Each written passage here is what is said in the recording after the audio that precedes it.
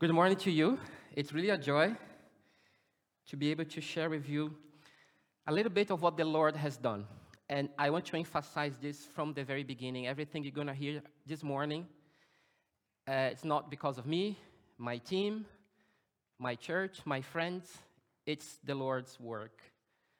Let me also set my timer because there is another service after this one. So we have to stick to our 35 minutes. Today, there will be a sermon. We're going to look at the Bible. We're going to learn something. We're going to be reminded of some things that we already knew. I'm going to be talking about my ministry today with All4Aid, working with refugees. But a lot of that would not make sense unless I tell you a little bit of my story. So in 2 minutes, I'm going to attempt to share my testimony. This is a photo of my family. They would love to be here, but we just arrived from another trip, so the kids were very tired, and I drove from Frankfurt this morning. But this is my wife, Annalena, and our two boys, Eloy and Louis. And as Jeff said, I'm currently working for a charity called All4Aid, whose vision is displaced people attaining life in all its fullness, based on that Bible verse in John 10:10. I was born in Brazil. And I was born in a Baptist church. And I was one of those terrible kids. I'm sure you don't have any of those here. I was the one sitting in the back. I was the one throwing papers, on people making like airplanes. I was the one that in church retreats, I was connecting. This is terrible. Kids, don't learn from that. A wire into the socket and then in the door handle. So like doing all sorts of pranks on people. But there was something really interesting. Whenever there was a missionary coming to church, where was I?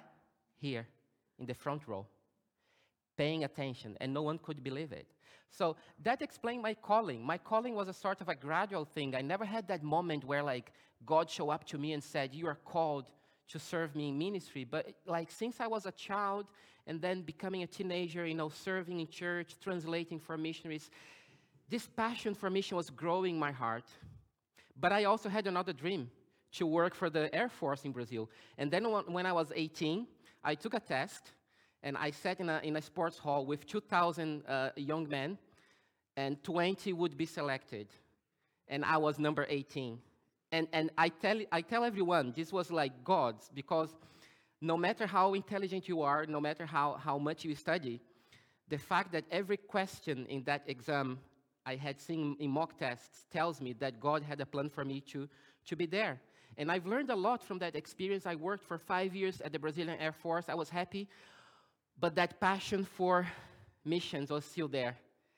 And it was still growing, and at some point I couldn't deny it. So I decided to leave, and I went to the Baptist Seminary in São Paulo. I studied for 4 years. At the end of my studies, my church decided to give me a gift, a graduation gift. And this was a mission trip to Mozambique. I served in Mozambique for a few months. From there, I served in Wales for a year, in the middle of the valleys, in a place called Abertadur, that I'm sure none of you have ever heard about. One main road, one school, one church, one mini market, a bus to go to the capital, to Cardiff, every 6 hours. Sheep everywhere. So coming from São Paulo, big town, to Abertadur, that was a big shock. That was God working in my life and preparing me for ministry, I believe. Eventually, I ended up going to England, where I served also in a Baptist church for 5 years as an assistant pastor. By that time, I was already married. My wife is German. We had met, we fell in love, and we are living happily together in this wonderful church in London when I receive a message, an email, from the IBC church in Frankfurt. "Rodrigo, we have heard about you. We know you have a German wife. We know you guys are considering or praying about to come to Germany. Would you consider to come and work with us?" I was quite shocked when I came to meet with the leadership and to consider that possibility, because the best way to explain this is look at this canvas. Like, everyone would look at this church as this destroyed canvas, painted in wrong colors, burned, broken. The church had 50,000 euros in debt at the time when I came. The church had like 20, 25 people in a good Sunday, when they had that many. When it was raining, there was more water inside the building than outside the building. And apart from all of that, huge theological problems, because one of the previous leaders came up with this idea that if you pray, you don't have to seek medical support. And then someone from the church died, actually of cancer, because he refused to go to the doctor. And I came into that church asking God, is this really the place where you're calling me? And God gave me this picture, and it's not like a dream or a vision, but in my heart, I felt God telling me, Rodrigo, don't look at this church as this destroyed canvas. Look at this church as this blank canvas. And I want you to go there, you and Annalena, and I'm going to bring more people there, and I'm going to paint a beautiful picture. It's not beautiful yet. You can't see the picture yet, but don't look at it as this destroyed canvas. Look at it as this blank canvas. Brothers and sisters, based on that, we came. We arrived in Frankfurt in 2013, and what's happening at the time? One of the biggest waves of refugees are arriving in Germany at the same time that we arrive in Germany. And this church, which is like already dead, just missing the funeral, in need of being revitalized, it starts being revitalized by the influx of refugees. Not by my power as a pastor, not by my ministry, not by the leaders, not by anyone, but by God himself, bringing these people to our doorsteps. We didn't make any effort to go after them with flyers in Farsi or Arabic. They came to us. I remember the first one is this guy called, here to your right, that we're going to call him Nek, because I know you're filming, so we cannot say his true name. I was here on stage preaching when I saw him coming through the back door, and the ushers started telling him, go and find a seat, and he refused. And this is me, just from a distance, looking at what's happening. And he looks at me, and I feel like he wants to talk to me. You have that feeling before? Like someone's looking at you at a distance, and you know they want to talk to you? And he's nervous, so he's walking from one side to the other. The whole sermon, I'm trying to preach, and this guy is distracting me at the back, just walking from one side to the other, really, really nervous. And as soon as I say amen, this guy runs to me, to the front, and he says, are you the pastor? And I say, yes. Pastor, my name is Nek. I am from Afghanistan. I am a Muslim. But I am not one of the radicals. Actually, I was fighting against Taliban because my father is a general in the army. And in one of the battles, I was shot. And then he raises his trousers to show me a big scar. And he says, Pastor, it took me 2 years to flee Afghanistan. I was robbed on the way. I was put in prison on the way. I was deported from one country to the other. It took me 2 years, but then I arrived in Germany 2 weeks ago, and they put me in this big dormitory with other refugees.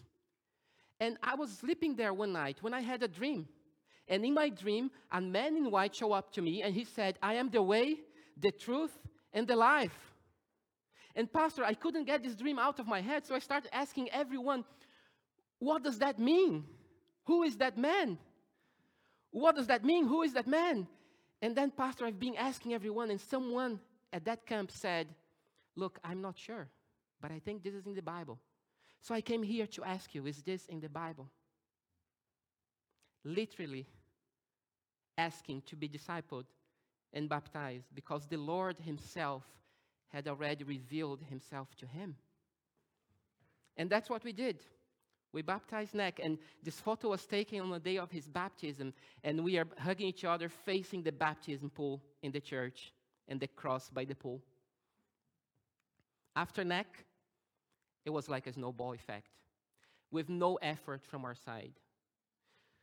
We baptized people at the church, in the baptistry. We baptized people in lakes because sometimes they were scared of being baptized at the church, but they would accept to be baptized in a lake in public. But we even baptized people, and I hope you don't get disappointed with me, even in bathtubs sometimes, in homes. Because they would come and say, Pastor, I've read the Bible. I know the baptism is a public demonstration of my faith, and I don't care about my life. But my mom, my sister, my brother, my son, they're still there. And I don't want to put them in risk. So can we do it in my home? You come and baptize me in my bathroom, in the tub. I invite my friends, so it's still public. I want to testify to them. I invite those I trust. And we normally would say, yes, we can do this. And in that photo to the right, you can see like the number of baptism certificates that we are signing. Was something incredible what the Lord was doing at that time.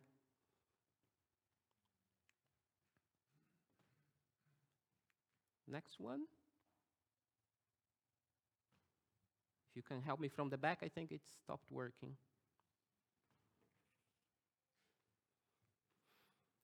As this was going on, you know, there is no way you can relate to refugees and not learn about their practical needs too. So the spiritual side was going side by side with the practical side, and the church really engaged into supporting them in different ways. For instance, providing language classes. We organized events where we invited them for dinners at the church. Not working. We helped them preparing CV to look for jobs. We helped them to find accommodation. And through all this movement, both the spiritual, there was a big jump. Let's go back a little bit.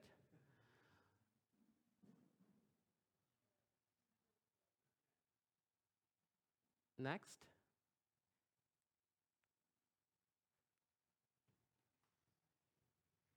The next photo I would like to show you was like the photo of the church revitalized.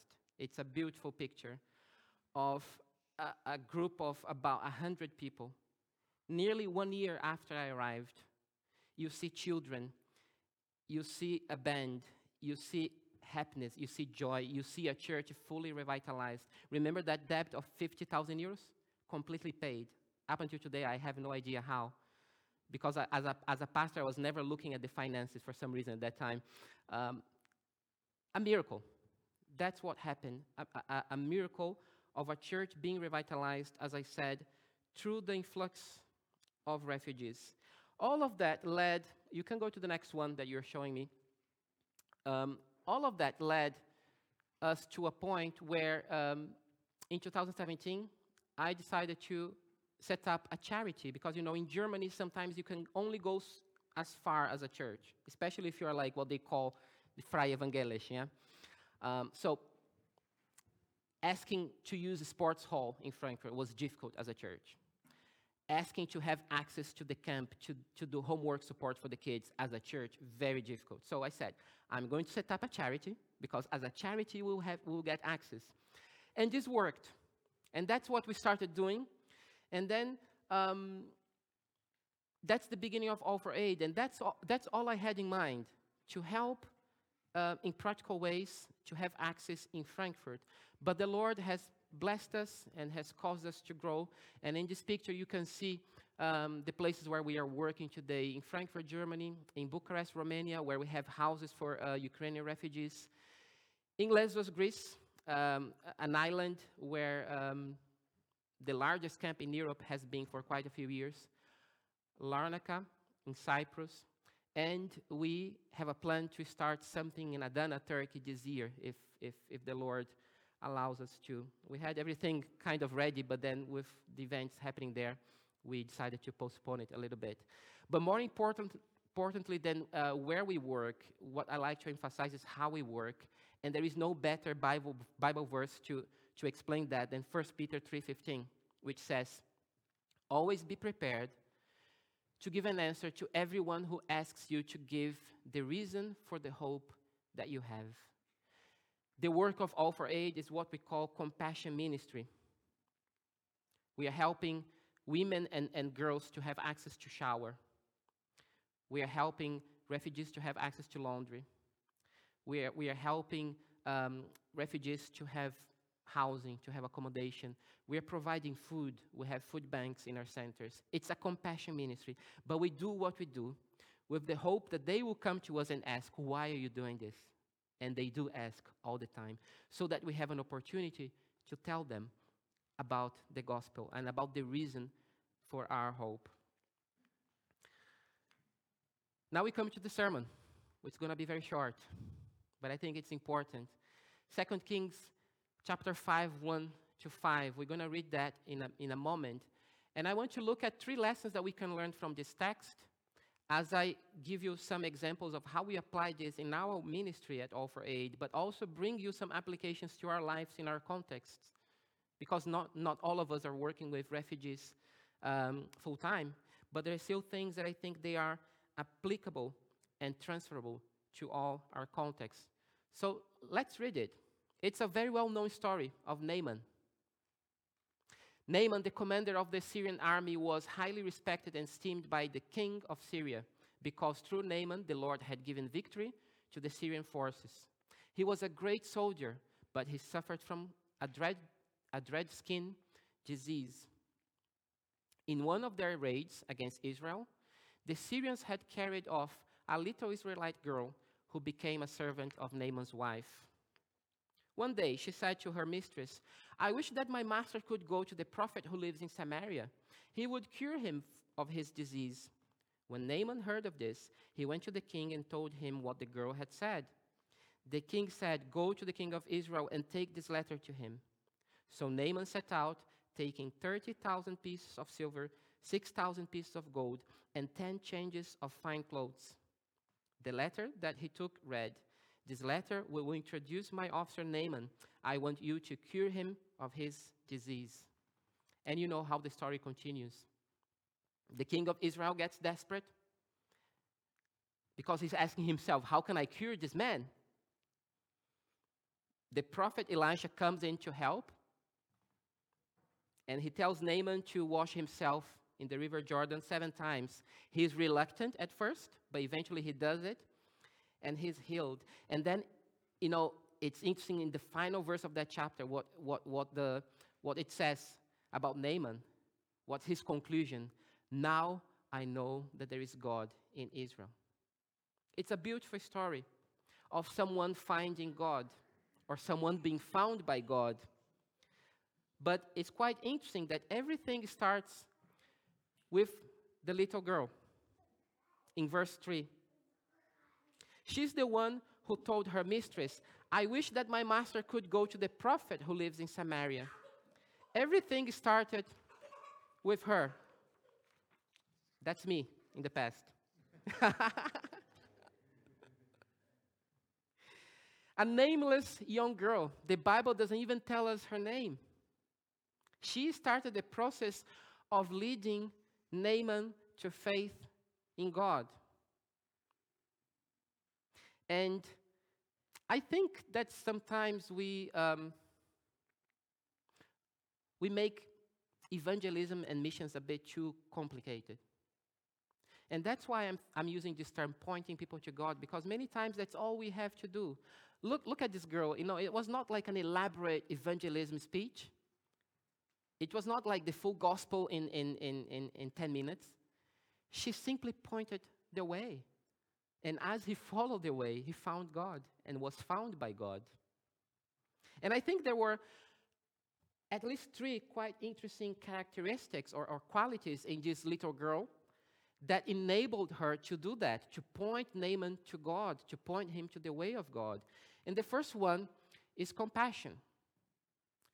What does it mean to have compassion? To suffer together, to have pity for the suffering or misfortune of another, often including a desire to alleviate it. And I think this is especially interesting in this case here in the text, that she was so compassionate, because the Bible tells the story. The Bible tells who she was. She was a slave.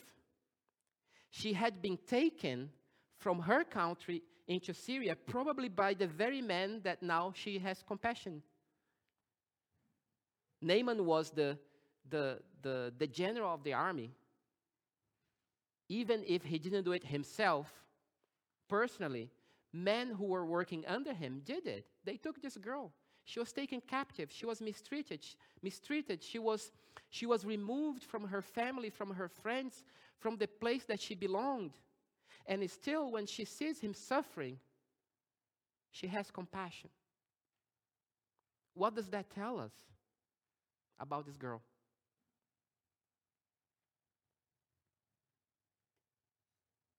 Compassion is one of the things that we need if we're going to be able to point people to God.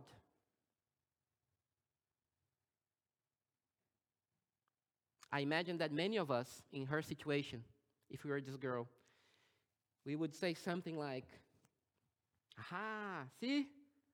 Payback. You mistreated me, now you're being punished by God. Because compassion is not something that comes naturally.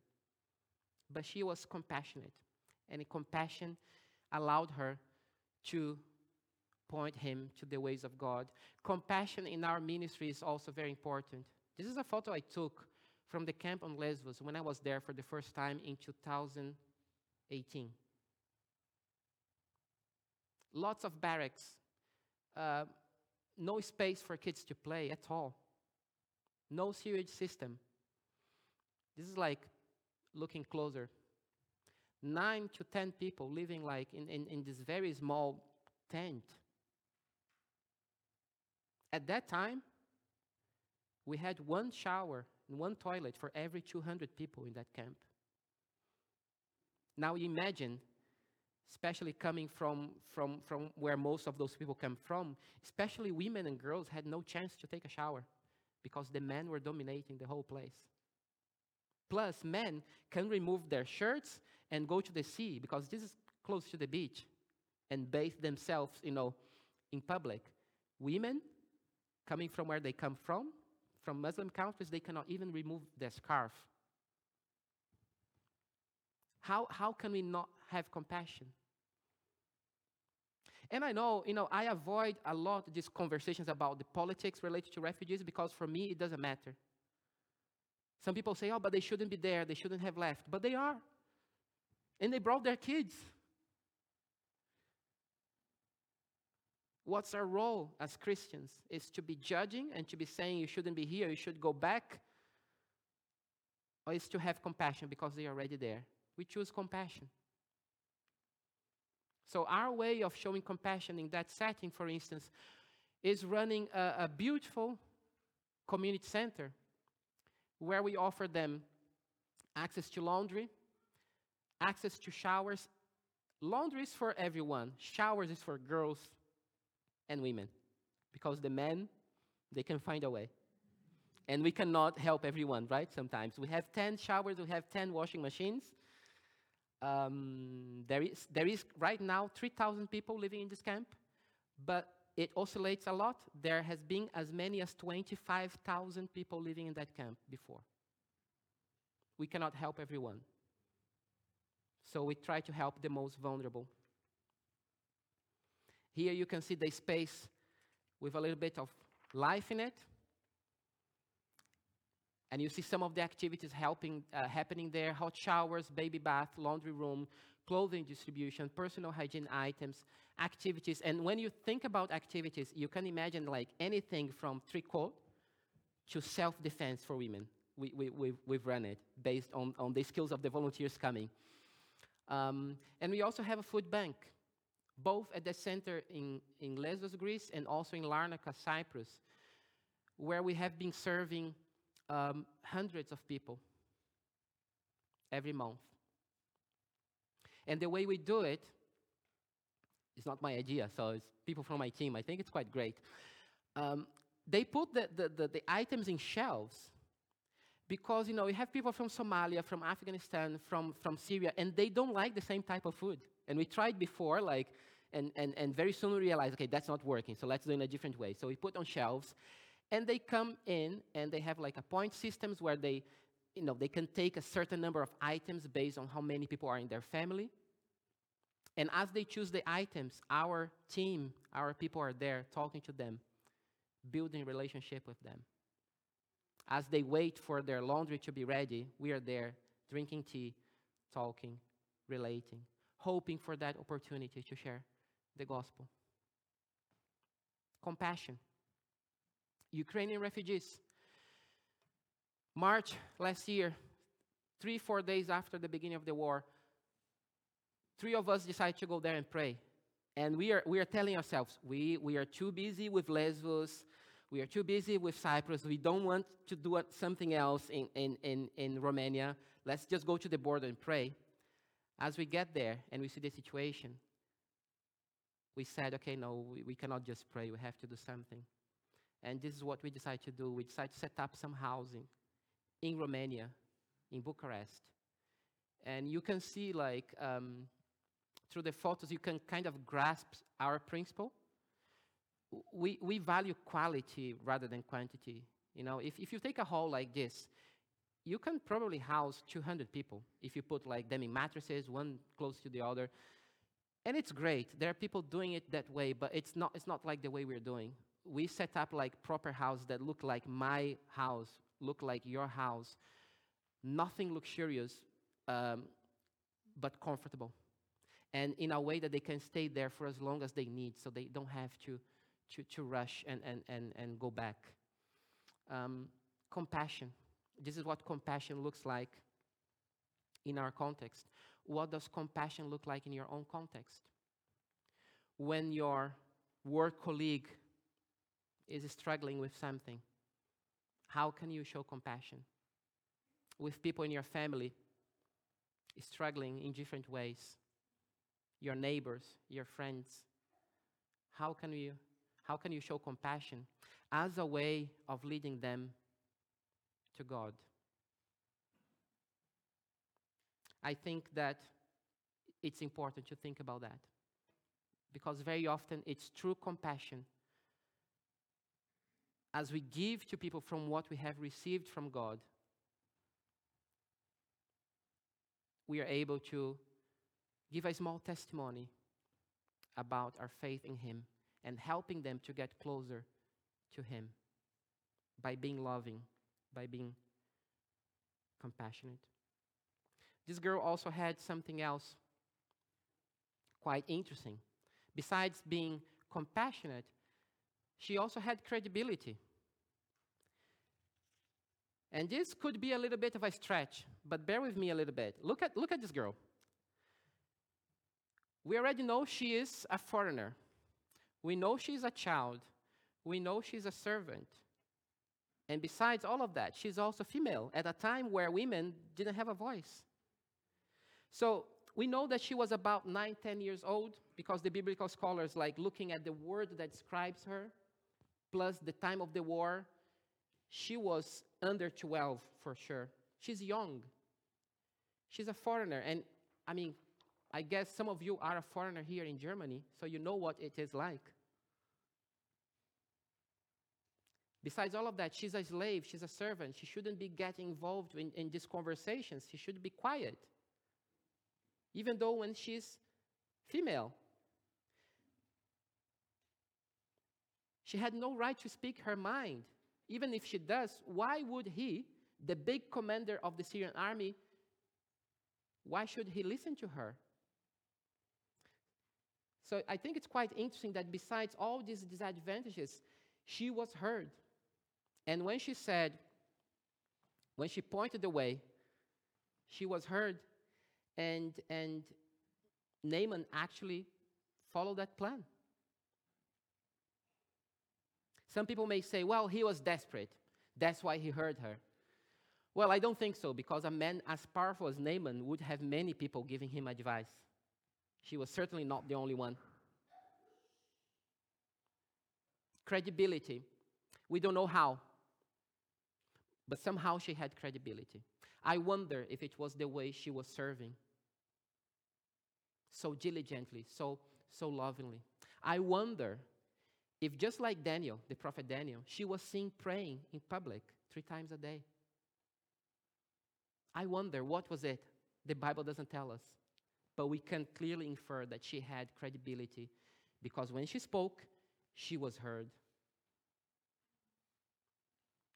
Credibility in our work is also important.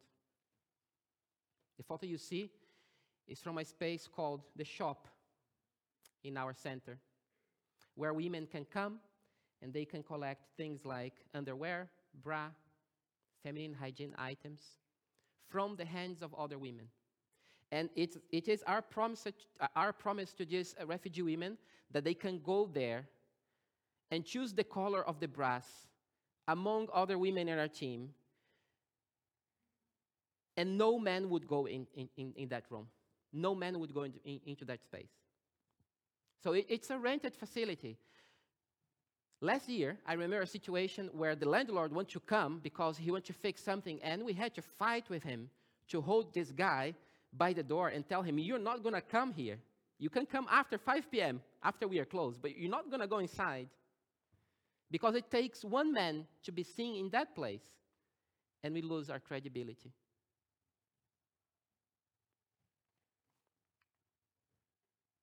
Last year, we were bringing food into Ukraine. We did that a few times. In one of those times, my colleague was driving this car, and the plan was to meet these people by the border. 2 churches, they were coming to the border inside Ukraine. Our team was crossing from Romania into Ukraine, but just by the border, right? That was the plan. Our team crossed. They were not there. They tried to call them. They didn't pick up the phone. And then my friend Nixon, my colleague, he called me and said, Rodrigo, sorry to disturb you on your holidays. I was actually on holidays in Portugal when he called me. But this is the situation. And I'm not calling you to ask your permission. I'm calling you to tell you that I'm driving all the way to the church. And I said, Nix, are you crazy? You know, that's not the agreement. That's extremely dangerous. You're not. And he said, as I told you, I'm not calling to ask your permission. I'm calling to tell you I'm driving. And you know why? Because I gave my word to these people that they would have food. So they will have food. If they are not here, I heard they didn't have access to petrol. So I'm assuming they couldn't drive here. That's why they're not here. So if they couldn't drive here, I'm driving to them. I'm bringing this food because I told them they would have food for the next month. And they are depending on us. That's like an extreme example of credibility. But it's something that helps us to see how important credibility is. What about in our own context?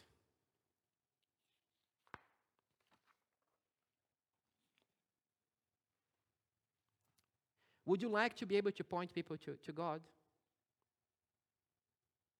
You have to have credibility. Arriving at work late will not help.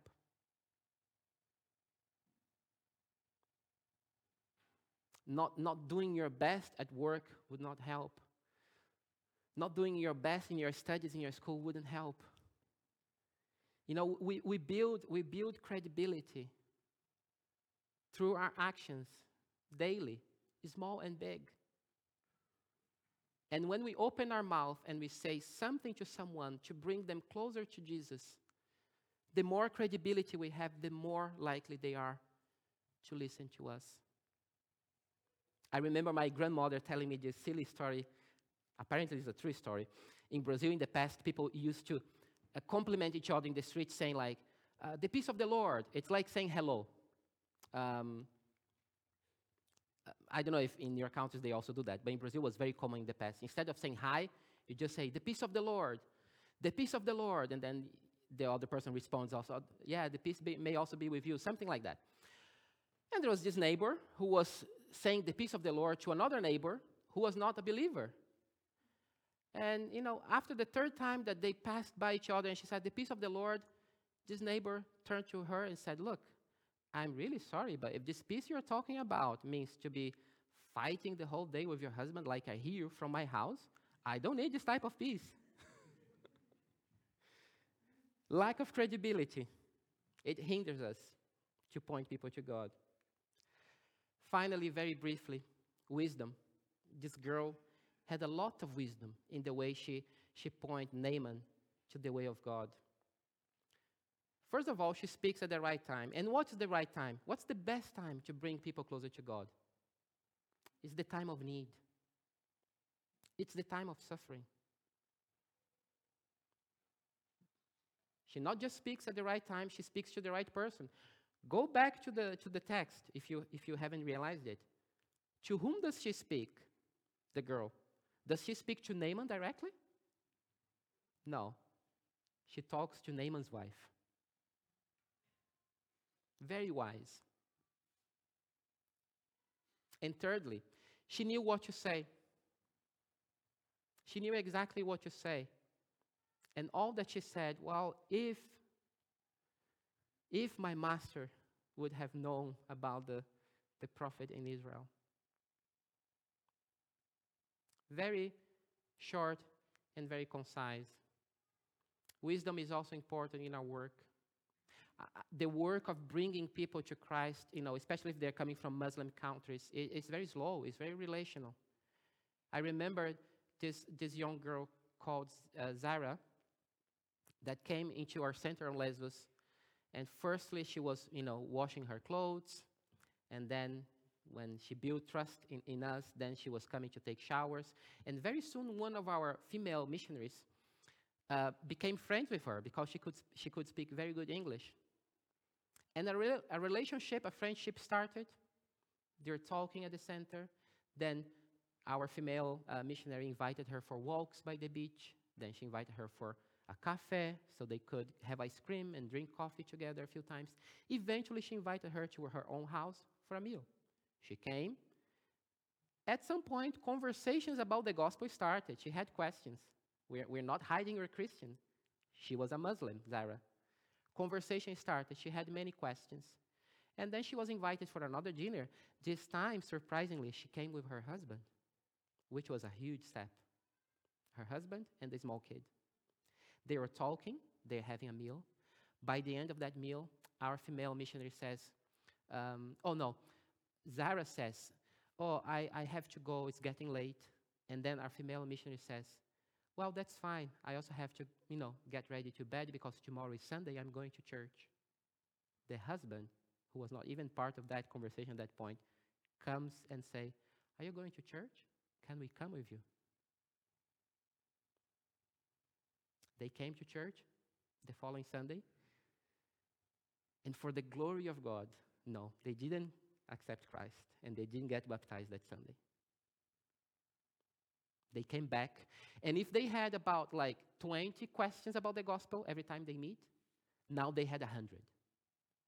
More questions, more conversations. And I think it took something like another 7, 8 months from that first visit for us to be able to see them going through the waters of baptism and coming to faith in Christ.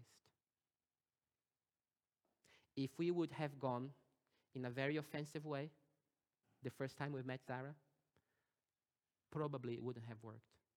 Probably her husband would have forbidden her to come into our center because he would say, we are Muslim, you cannot be around Christians. Wisdom.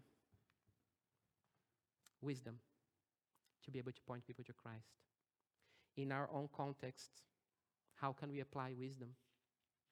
Every now and again, there will be people coming to you and saying things like, I'm so lonely. Or they will say, I have been sick. I have been diagnosed with cancer. Or my husband is sick. They would say, I lost my job. They would say, I have this big problem. Or they would say, I'm so afraid of losing my job. Or I'm so afraid that my child gets sick. People are sharing those things with us all the time. When you hear something like that, remember, it's in the time of need.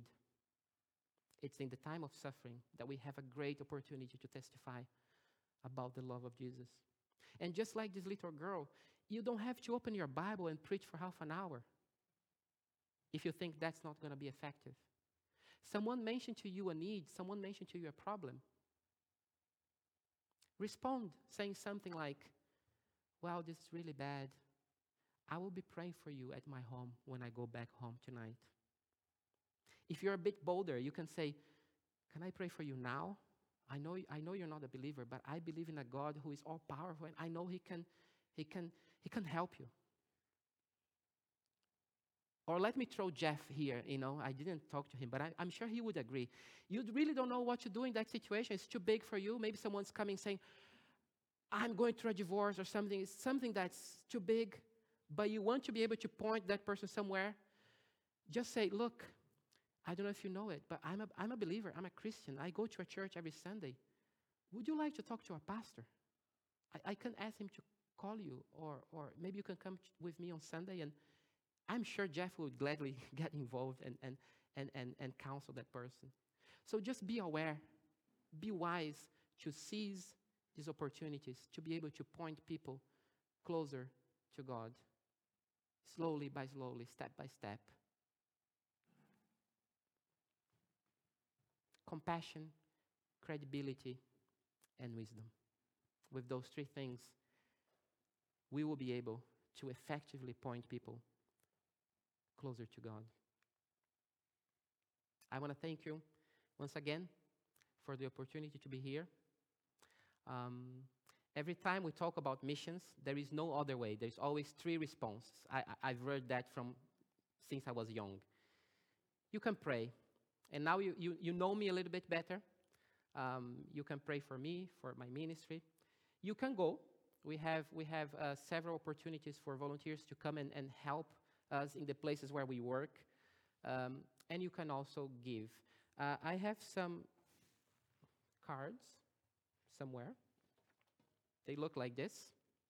It's like a response card where you can take a box here if you'd like more information so that you can pray for us, if you'd like to volunteer, or if you'd like to give. The cards are on the table outside. I will also be by the table if you have questions or if you'd like to talk some more. But if you fill out the card, we'll get back to you with the information and start giving you information so that you can continue to pray, like our newsletters and so on. Or with the giving, we also give to you the bank information later if you fill out the card. Okay? May God bless you, and thanks again, Jeff.